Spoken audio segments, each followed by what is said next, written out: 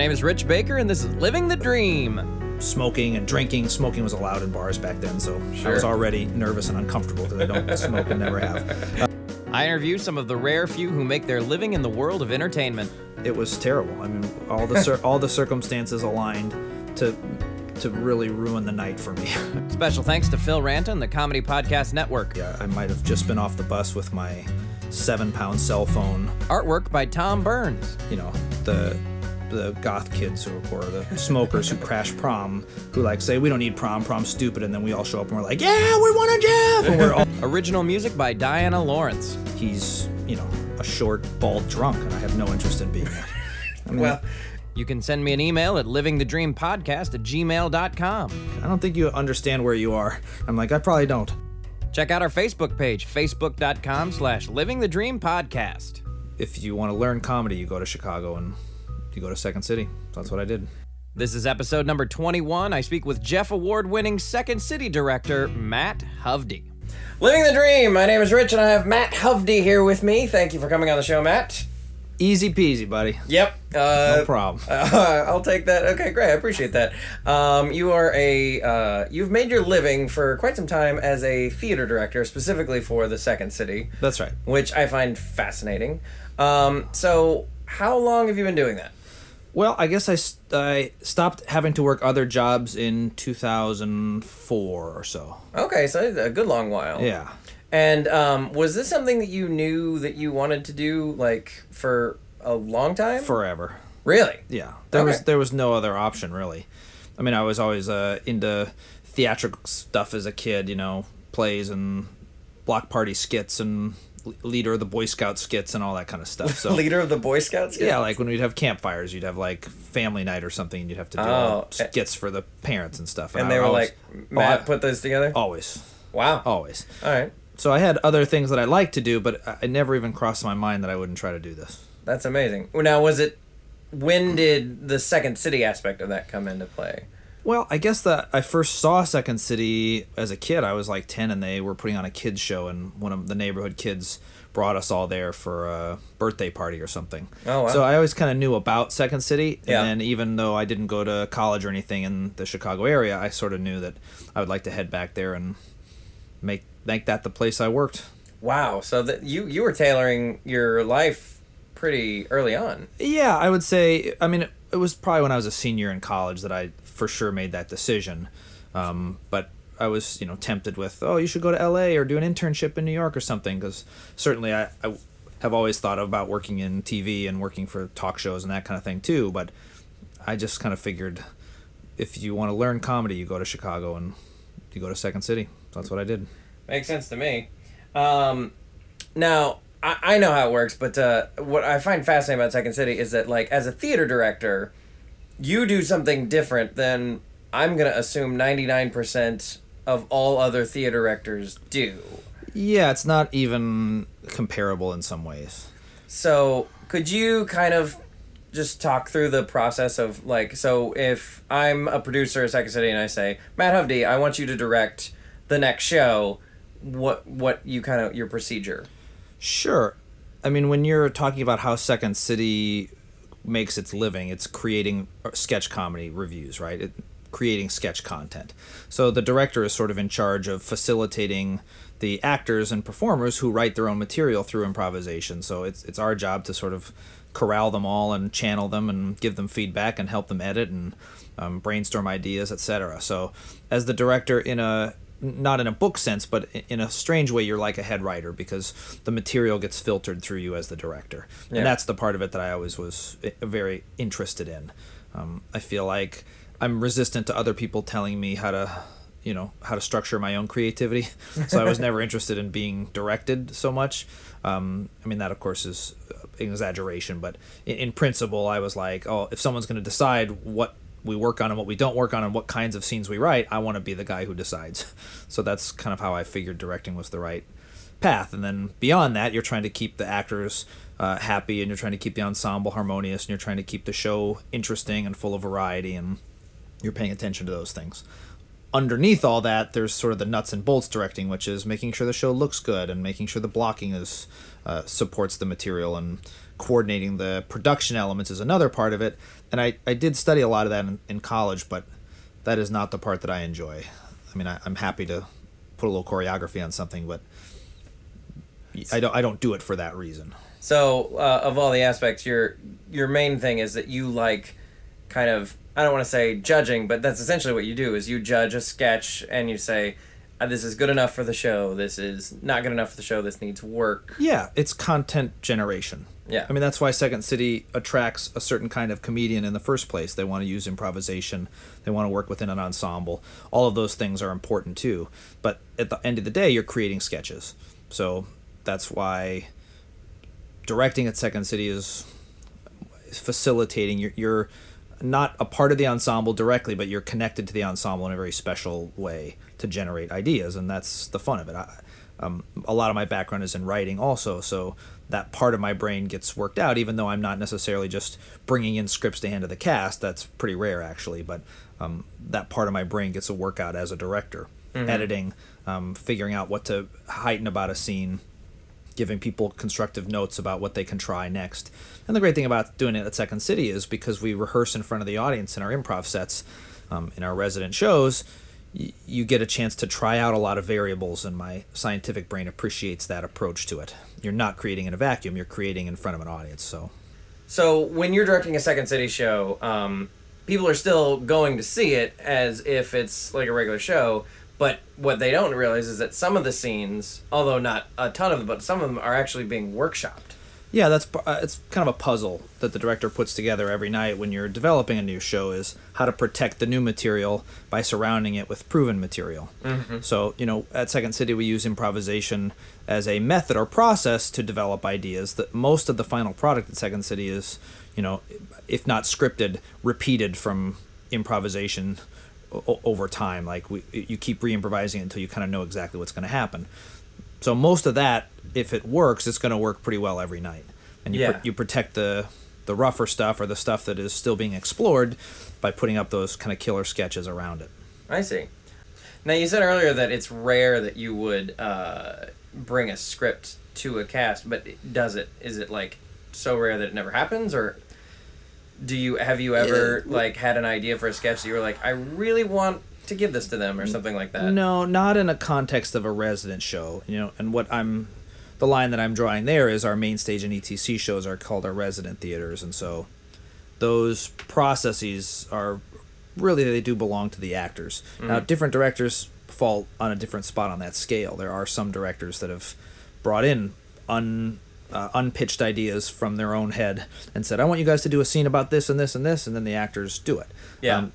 In my experience, there's already 6 creative voices in the room that are designed to that are whose job it is to generate material. You don't need a 7th generally.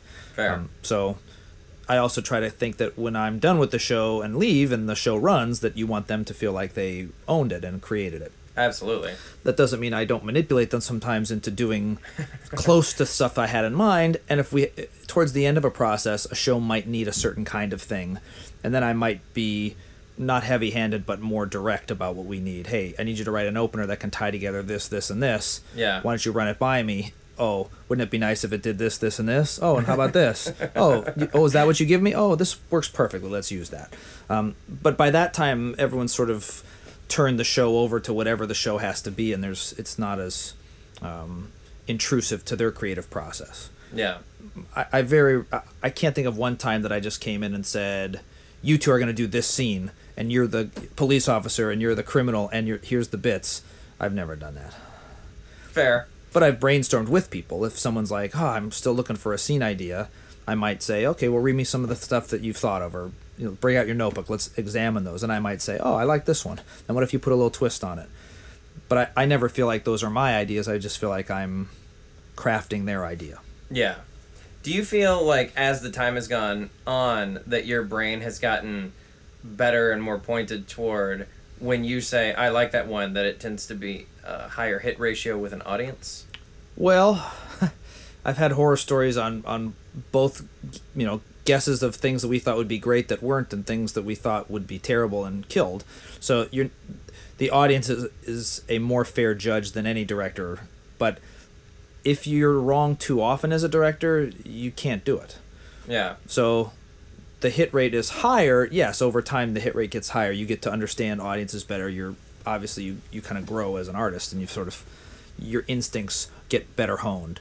But there's also an element of subjectivity to it that you can't account for, no matter how well honed you are. I might say, I love this idea. This is great. The audience might not get it. And now if I'm trying to pretend I'm the audience member, it's very hard sometimes to be correct about that. But I think you have to hone your sensibility well enough that you can be right more than you're wrong, or who would listen to you? Well, fair. Right. Does your personal bias, like, I mean, obviously, you know, as you said, you're not generating the content, but when you are done with the show, and you've done, 6 resident shows at this point? Mm-hmm. That's amazing, first of all. So do you feel like they reflect Matt Hovde in a way? Hugely. Definitely. Hugely. Yeah, I've yet to work on a show where I haven't felt it represented my vision of what Second City could and should be. Uh-huh. And part of that is just the way that I might select scenes distinguishes me from any other director. I mean, if you imagine that a cast of 6 can generate 100 scene ideas in a process, mm-hmm. and the average show might have 20 to 25 scenes in it, well, a certain amount of those are going to get in no matter who directed it. I mean, you know, if a scene's a killer scene, it would take quite a bold vision to say no to a scene that was very, very strong. So most directors would put that in. Right. But I might emphasize scenes that have certain qualities and characteristics that other directors would have not seen any potential in. And I know that the vice versa has been true too. I've seen shows where I thought I never would have said yes to that idea. Fair. Can you give me maybe an example of the type of things that you look for? Sure. I mean, one thing I'm trying to look for is things that our actors do that are special for them or unique to them. So if someone's got, you know, physical acting skills, trying to find a piece for them that showcases that. If someone's a good singer, I try to find, you know, a moment for them to show off that skill. If someone's a good actor, we try to find moments where they can really demonstrate that. So I'm trying to gauge the potential of each of the cast members and the combinations of cast members. So if I say, oh, these two have chemistry, you know, I'm going to try to find a spot for them to show that off. So those things are tied into what the performers bring.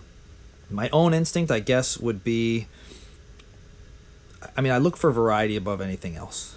So I feel like you don't want a show that's only 2-person relationship scenes. You don't want a show that's all preachy political scenes. You don't want a show that's all zany, wacky characters and no heart. So I feel like going in, I want some scenes that are smart, some scenes that have heart, and some scenes that are just silly and goofy. And I guess I have my own, whatever that means is what my shows are. Okay. It might be harder to go deeper than that, but sure. You know, I feel like those are things I look for. I try to avoid blackouts that aren't funny 98% of the time. All right.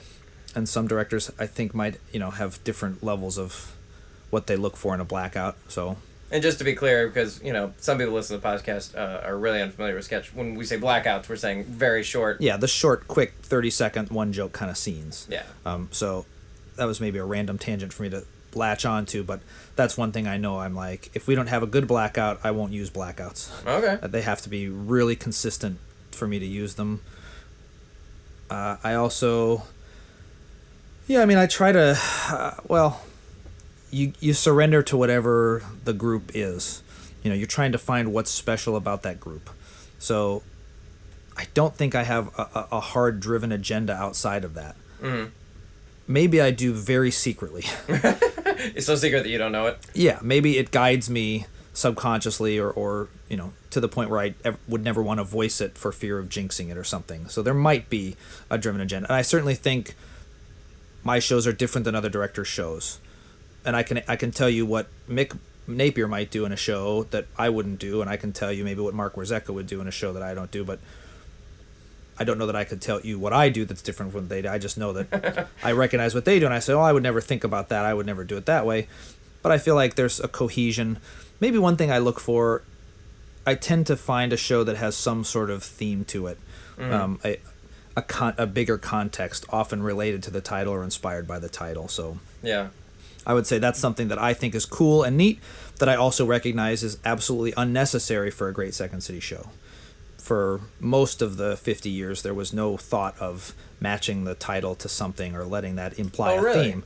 Yeah, I didn't know that. Yeah, the titles were usually very clever wordplay, designed to either provoke an image, a funny image, and just draw people in who are curious about what that might mean. Yeah. But there was no, up until the mid-90s, there was very rarely any attempt to contextualize a whole show into a package.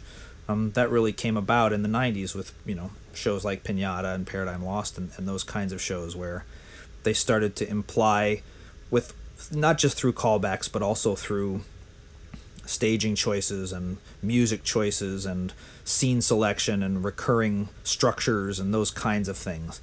Those all started to contribute to shows that started to have a vibe and a feel to them beyond just what the scenes were. And so, because that's partially when I was sort of coming up and learning about Second City and studying it, I felt like that was a cool goal to strive for, and I do work pretty hard to try to find something like that in every show. All right, well, and as someone who's seen all of your shows, I think you do it quite well. Very kind. So you mentioned a couple names, Mick Napier and Mark Warzeka, who are people who have directed for Second City in the past. Were there people that when you were trying to get into this job that you were like, I want to be like that person, or you were influenced by that person, or something to that extent? Well, Mick was certainly my primary mentor in Chicago at Second City. I mean, I met with him very, very early. I might have just been off the bus with my 7-pound cell phone, trying to reach out and make contacts to anybody I could think of, and I had a very distant kind of connection to Mick, and I ended up sort of meeting up with him one night, and I had not even started classes yet, and I remember hanging out with him. The story's a crazy long one, but the short of it is that I randomly from my cell phone called the Second City, like I called information like, what's the number for Second City? And I called Second City and I asked for Mick, having no idea what he did there, if he worked there, how I knew he worked there, but I didn't know what he was doing at the time. Somehow randomly they put him on the phone with me, like, wow, on the main total number. Total stranger. Like, he just happened to be walking by or something. They handed him the phone. He said, sure, come out, come meet me after the show tonight and we'll chat. So I did. Turned out he was directing the main stage at the time. I think he was directing Citizen Gates at that moment, which was one of his first big shows on the main stage. So we kind of hung out and went across the street and hung out at a bar across the street at the time. It was called The Last Act. And I was at a table, and I was, probably 22 years old, some just out of college kid who wanted to do Second City. And I'm sitting next to him, and the table's full, and he's obviously a character, and he's, smoking and drinking. Smoking was allowed in bars back then, so sure. I was already nervous and uncomfortable because I don't smoke and never have. But here's this, sort of hardcore kind of arty kind of dude chatting to me, and I did tell him at the time that I was interested in directing, and he had very rarely heard that because most people want to be on stage, Sure, yeah. I certainly was performing and interested in studying improv and was doing that, but I kind of always wanted to pick his brain about directing. And it turned out that at that same table, who I soon came to admire, all of these people were folks like Tina Fey, Scott Adsit, Jeff Richmond. This was the casts that he had been working with, and they were all hanging out after their show. You had a beer with Tina Fey, absolutely. The night you got off the bus. Essentially, yes. That's amazing. I had just picked up my cell phone and bought it and ended up kind of at this thing, and I at the time I didn't understand how unusual that would be to sort of just be at the bar with this particular table. Yeah. I do remember Jeff Richmond at one point, who was maybe on the other side of me, kind of asking me like, who are you, dude? And I was like, I'm just here, I'm talking to Mick about directing. He's like, I don't think you understand where you are. I'm like, I probably don't. And I just remember how open Mick was to discussing those things, and a few months later, I ended up taking classes with him, and he always kept an eye out for me, and I know that he helped get me in the door for the first chance I ever got to direct at Second City was largely due to him sort of saying, hey, here's a kid that might be worth a shot. Wow. So he and I have always had that sort of mentor relationship, and I've always appreciated that. That's amazing. But I never thought I want to be him because he's, a short, bald drunk, and I have no interest in being that.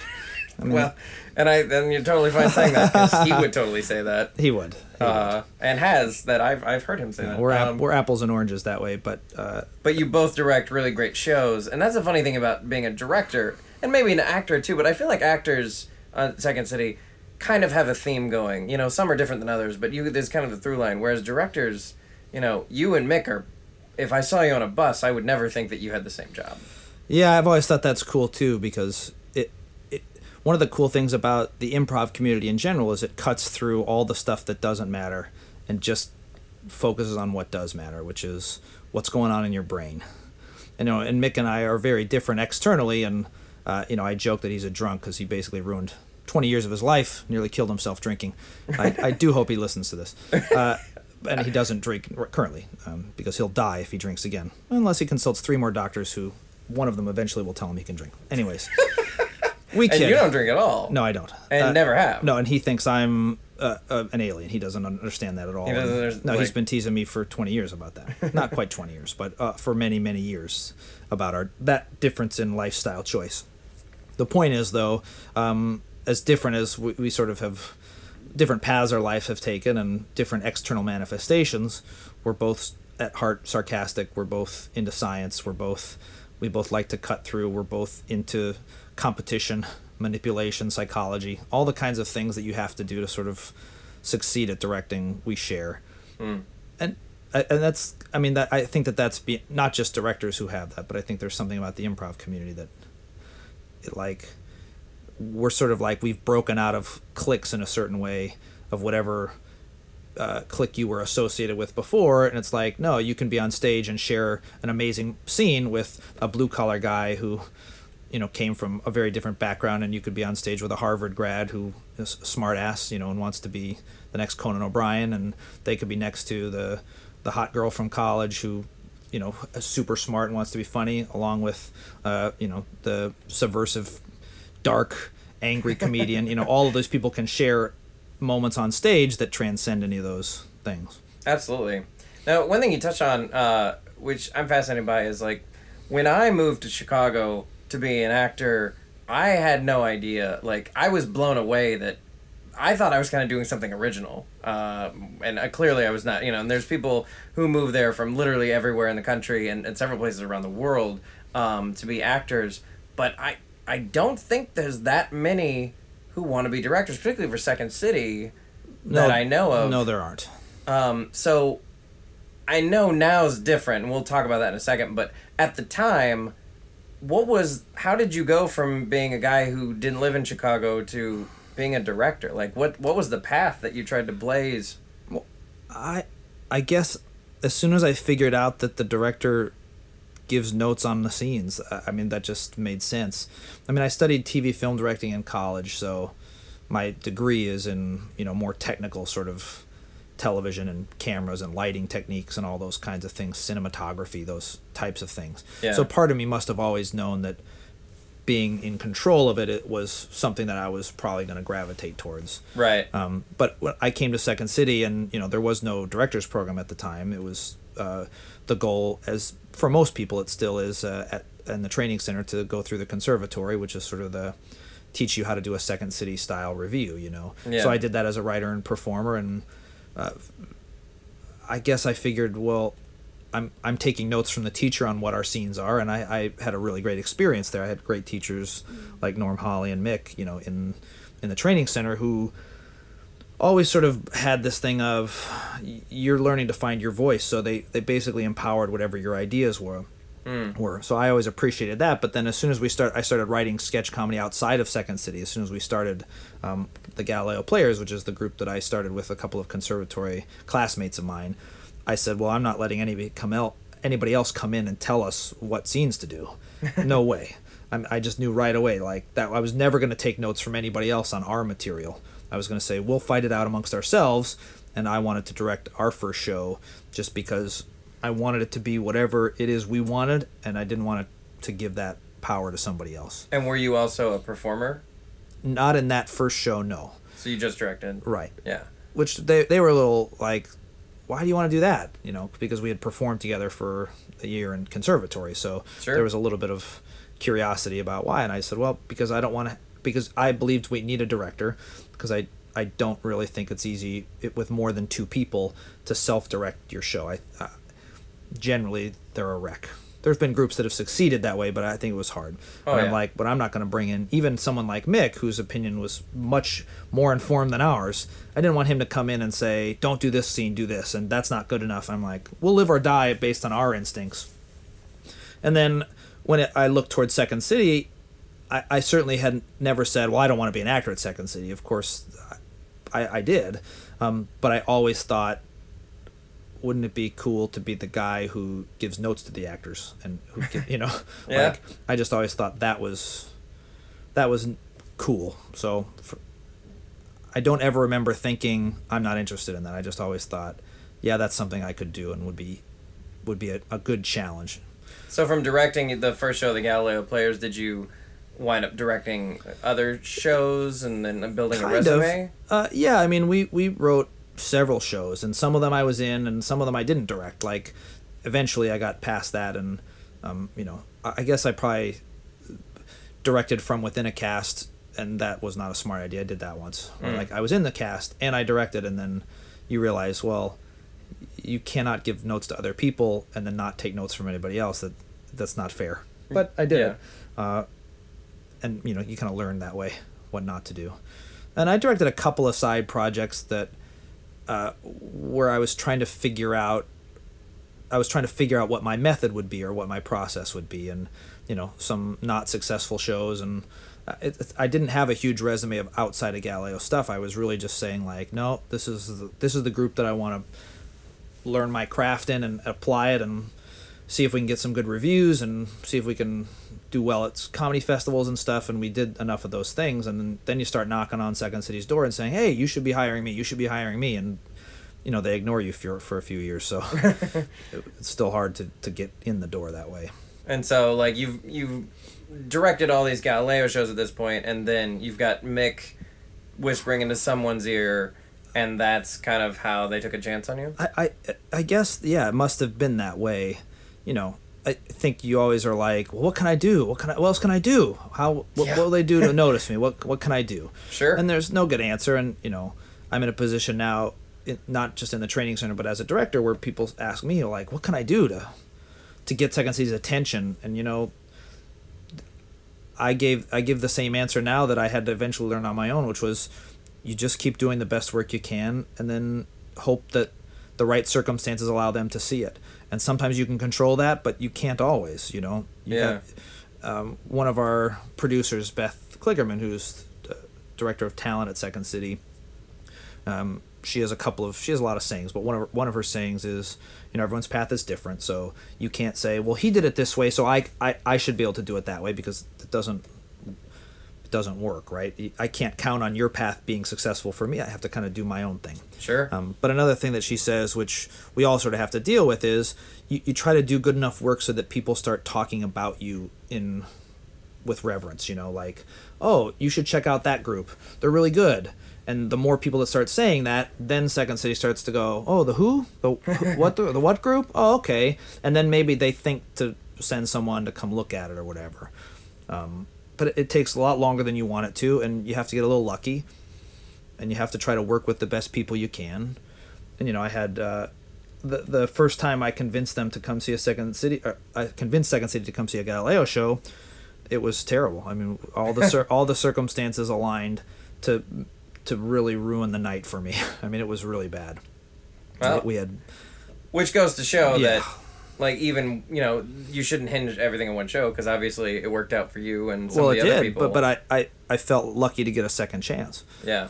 As it was happening, I just thought, this is over. I'm done. What was going on with the just show? Technical errors, and we were at a particular theater that didn't attract our demographic. We were trying to adapt a show for a different demographic, which I never should have invited Second City to see that. I mean, we were not in our element. And because our stuff is very weird. Our stuff is not Second City-esque. Our style is much more absurd and weird and historical, and it's not two-person relationship scenes. It's not truth-driven slice-of-life scenes. So already the product is one step removed from what Second City does. But then we were playing in a theater that does not attract people who understand absurdity. I mean, it was just, they didn't get it at all. Yeah. But that was the show that I mean, you pitch them all the shows, and then they came on one particular night, and we were at our worst performance-wise, and the audience wasn't great, and it just was not a good night for us. Totally and fair. Then you think, okay, well, I might have ruined my chance, but I'm not going to give up yet. And I went around to the producers and apologized the next week or something. I'm just like, I want you to know, I don't expect you to be impressed by what you saw. It wasn't good enough. I wouldn't hire me off that. There are reasons why it was not ideal for me, but I want you to come see something else I do, and I'll show you that was a fluke. But it took another year after that for them to give me another chance. I mean, I dug a hole for sure. Wow. But they somehow were able to say, okay, if you put a show up in this particular venue, we'll come see it. And it was an off-night venue at Second City at that time where they were taking outside submissions. So I did what I thought I had to do, which is cast 3 of the best people I knew that I knew they knew, and, yeah. And I'm like, we put together a show in like 2 weeks and put it up, and I knew that was it. It was either going to be good enough or not. Apparently it was. It was a good show. Nice. It was good. Very cool. It was good. And they saw it, and a week later I was directing a touring company. Wow. Essentially. That's amazing. Talk about the Galileo Players for a second. So, this is a group that it was just you and some friends started and wound up getting, it's gotten big enough to where you've talked about, at least in, you've done corporate shows and, touring shows and stuff with them. Yeah, we created a nice small little business for ourselves. How does one even go about, if my goal is, I want to put together a group and then start touring and doing stuff, how did you guys even do that? Not even thinking about it. We knew that we had a similar sensibility. This is Tom Flanagan, Ronnie Feldman, and myself. We were in the same conservatory class. Tom and I had a very similar sense of humor, similar, background in science and or at least an interest in science and scientific sort of methodology and as a topic for satire. So as soon as we finished, I don't even remember doubting for 1 second that's what we would do. I feel like while we were mounting our graduation show in the conservatory, we were scouting other classes to find a couple other people that we wanted to work with. There wasn't even a 3 or 4 month break before we were writing and developing our show. It was pretty much, we're going to do a show. We met with one of our mentors and said, we're going to form a group. Do you have any advice? And the one advice they said was, maybe think of a niche for yourselves that might distinguish you from just a group of sketch comedians. And so we kind of picked science as our springboard. And that's obviously sort of where we came up with the name Galileo. And we recruited 3 other actors from other classes that we had saw and thought were sharp and solid. And we had one guy who had a business background, Ronnie, and so he was able to sort of bankroll the company. Whatever that meant, pay for rehearsal space, figure out how to sign a contract with a theater. We just rented at that time we have a theater on the 4th floor of Second City called Skybox, which was just producing independent productions at that time. So you had to submit every few months. They took submissions, and we submitted and just said, here's who we are and here's what our show is going to be. And they picked us. So our first show, we ran for a month in the Skybox, late nights. Yeah. And then as soon as we finished that one, we booked another theater and did another show, and we ended up writing 7 reviews. Wow. Some mounted at Victory Gardens, some at Live Bait, Athenaeum, and we just bounced around to different 60 to 100 seat theaters. And we just did it, and eventually we thought, well, eventually they'll notice us, and we just kept trying to do our thing. Nice. And then once all of a sudden Tom starts getting attention as an actor from Second City and starts getting called back from the tour co-auditions, and you start to think, okay, so they kind of know who we are maybe right now. They haven't come and seen us yet, but we did this festival and we got a lot of good buzz from this festival, and then we did this, and then other people we work with start getting called back, and then Tom gets on the touring company, and now all of a sudden they have a reason to say, oh, well, who are these guys or what are they working on? Yeah. So that's one way that you sort of get their attention. It's just you just do your thing. I never remember doubting that we wouldn't just start writing. That's always the drive, is create sketches, write sketches, do it. And we tried to mimic the Second City process, even though we didn't have an audience to develop our material generally. Yeah. But we used improvisation in every rehearsal. We recorded all our rehearsals. We transcribed stuff. We re-improvised stuff. We applied our sketch craft to them, and you just start doing it. It's very easy, and we were kind of warned. I think Mick used to warn people about, like, one of his pet peeves is people who talk about mounting a show and never do it. You know, it's very easy to say, yeah, we want to do a show, we want to write a show. Yeah, everyone wants to write a show or thinks they want to write a show. By doing it, you distinguish yourself from the pack already. Yeah. So I don't think we ever even needed that advice personally. I think we just were like, let's write more sketches. We got a couple of scenes in our graduation show. We have 100 more ideas we want to work on. Let's write a show. And we just did it. Let's talk about your Jeff Awards for a second. Have you won? How many Jeff Awards have you won? Well, I don't count. I mean, nominated probably a few dozen. No, that's not true. I've won a couple of the shows that I've worked on. Have won a few. So Studs Terkel, I won director, but that show also won best review. And then the show I just directed for ETC, Sky's the Limit, Weather Permitting, we won best ensemble, best new review, best new work. So those are pretty fun awards to get. First of all, Jeff Awards, for people who don't know, are essentially like the Emmys for Chicago theater, right?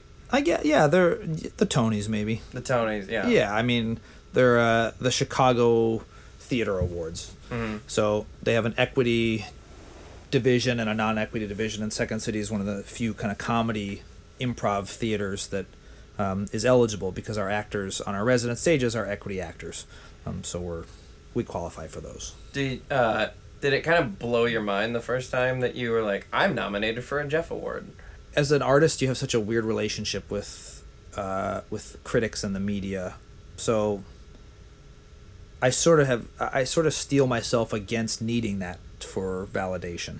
Yeah. Which is not to sound ungrateful, but the truth is, like, I don't work on shows for the critics' approval, and I don't work on them for Jeff Awards.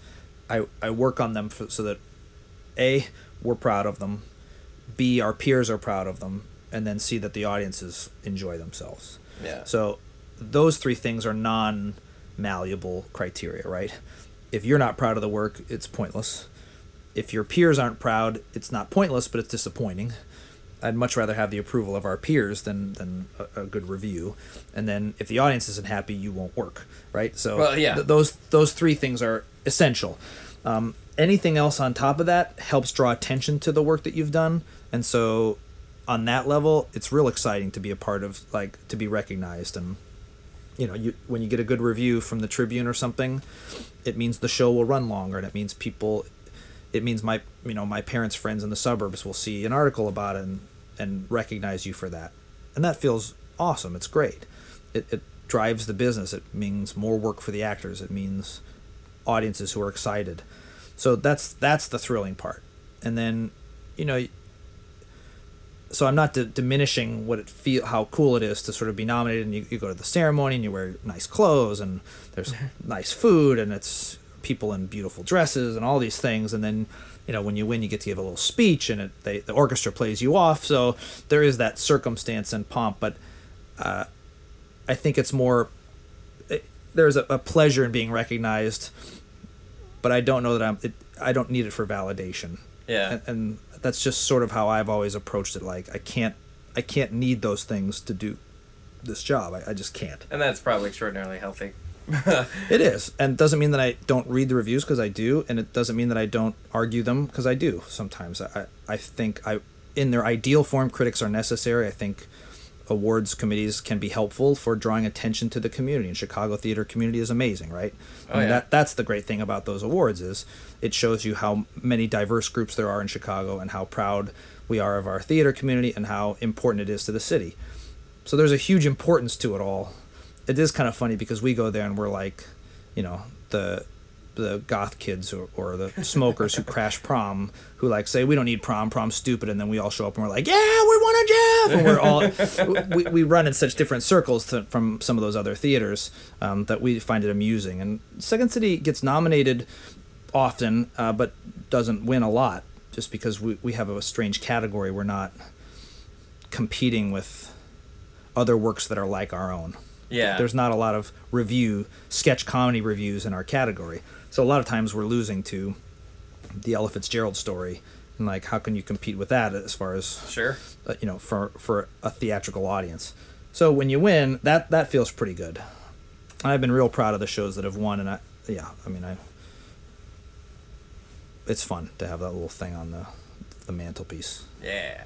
I've pretty much everyone I've asked this to so far has always given the same answer, and the answer is I don't know, but I'll ask it nonetheless. What's next for you? What's the next goal? Do you have one? Are you just kind of letting the wind take you at the moment? As an artist, you're usually an independent contractor, right? So Right. You're always, the next project is always what's important. Finding the next project, lining something up. I started working in the Second City Training Center in Chicago almost 2 years ago as the artistic director, which is the first kind of steady gig I've had in the Second City community. So it doesn't preclude me from directing and doing some of the other independent contract stuff that I do. But that's allowed me to think a little bit longer term about what I might do in Chicago or how long I might stay. As a director, you can last longer than an actor in a certain way at Second City, because if you reach the goal of writing a show on a resident stage, as an actor, I think the longest people have ever written is 4 or 5 shows. I mean, there have been a few actors who have maybe done a couple ETC shows and then 4 or 5 main stage shows, but that can all occur in 3 or 4 years. Yeah. So you can be an actor for many years for Second City if you work in the touring companies, if you work in theatricals.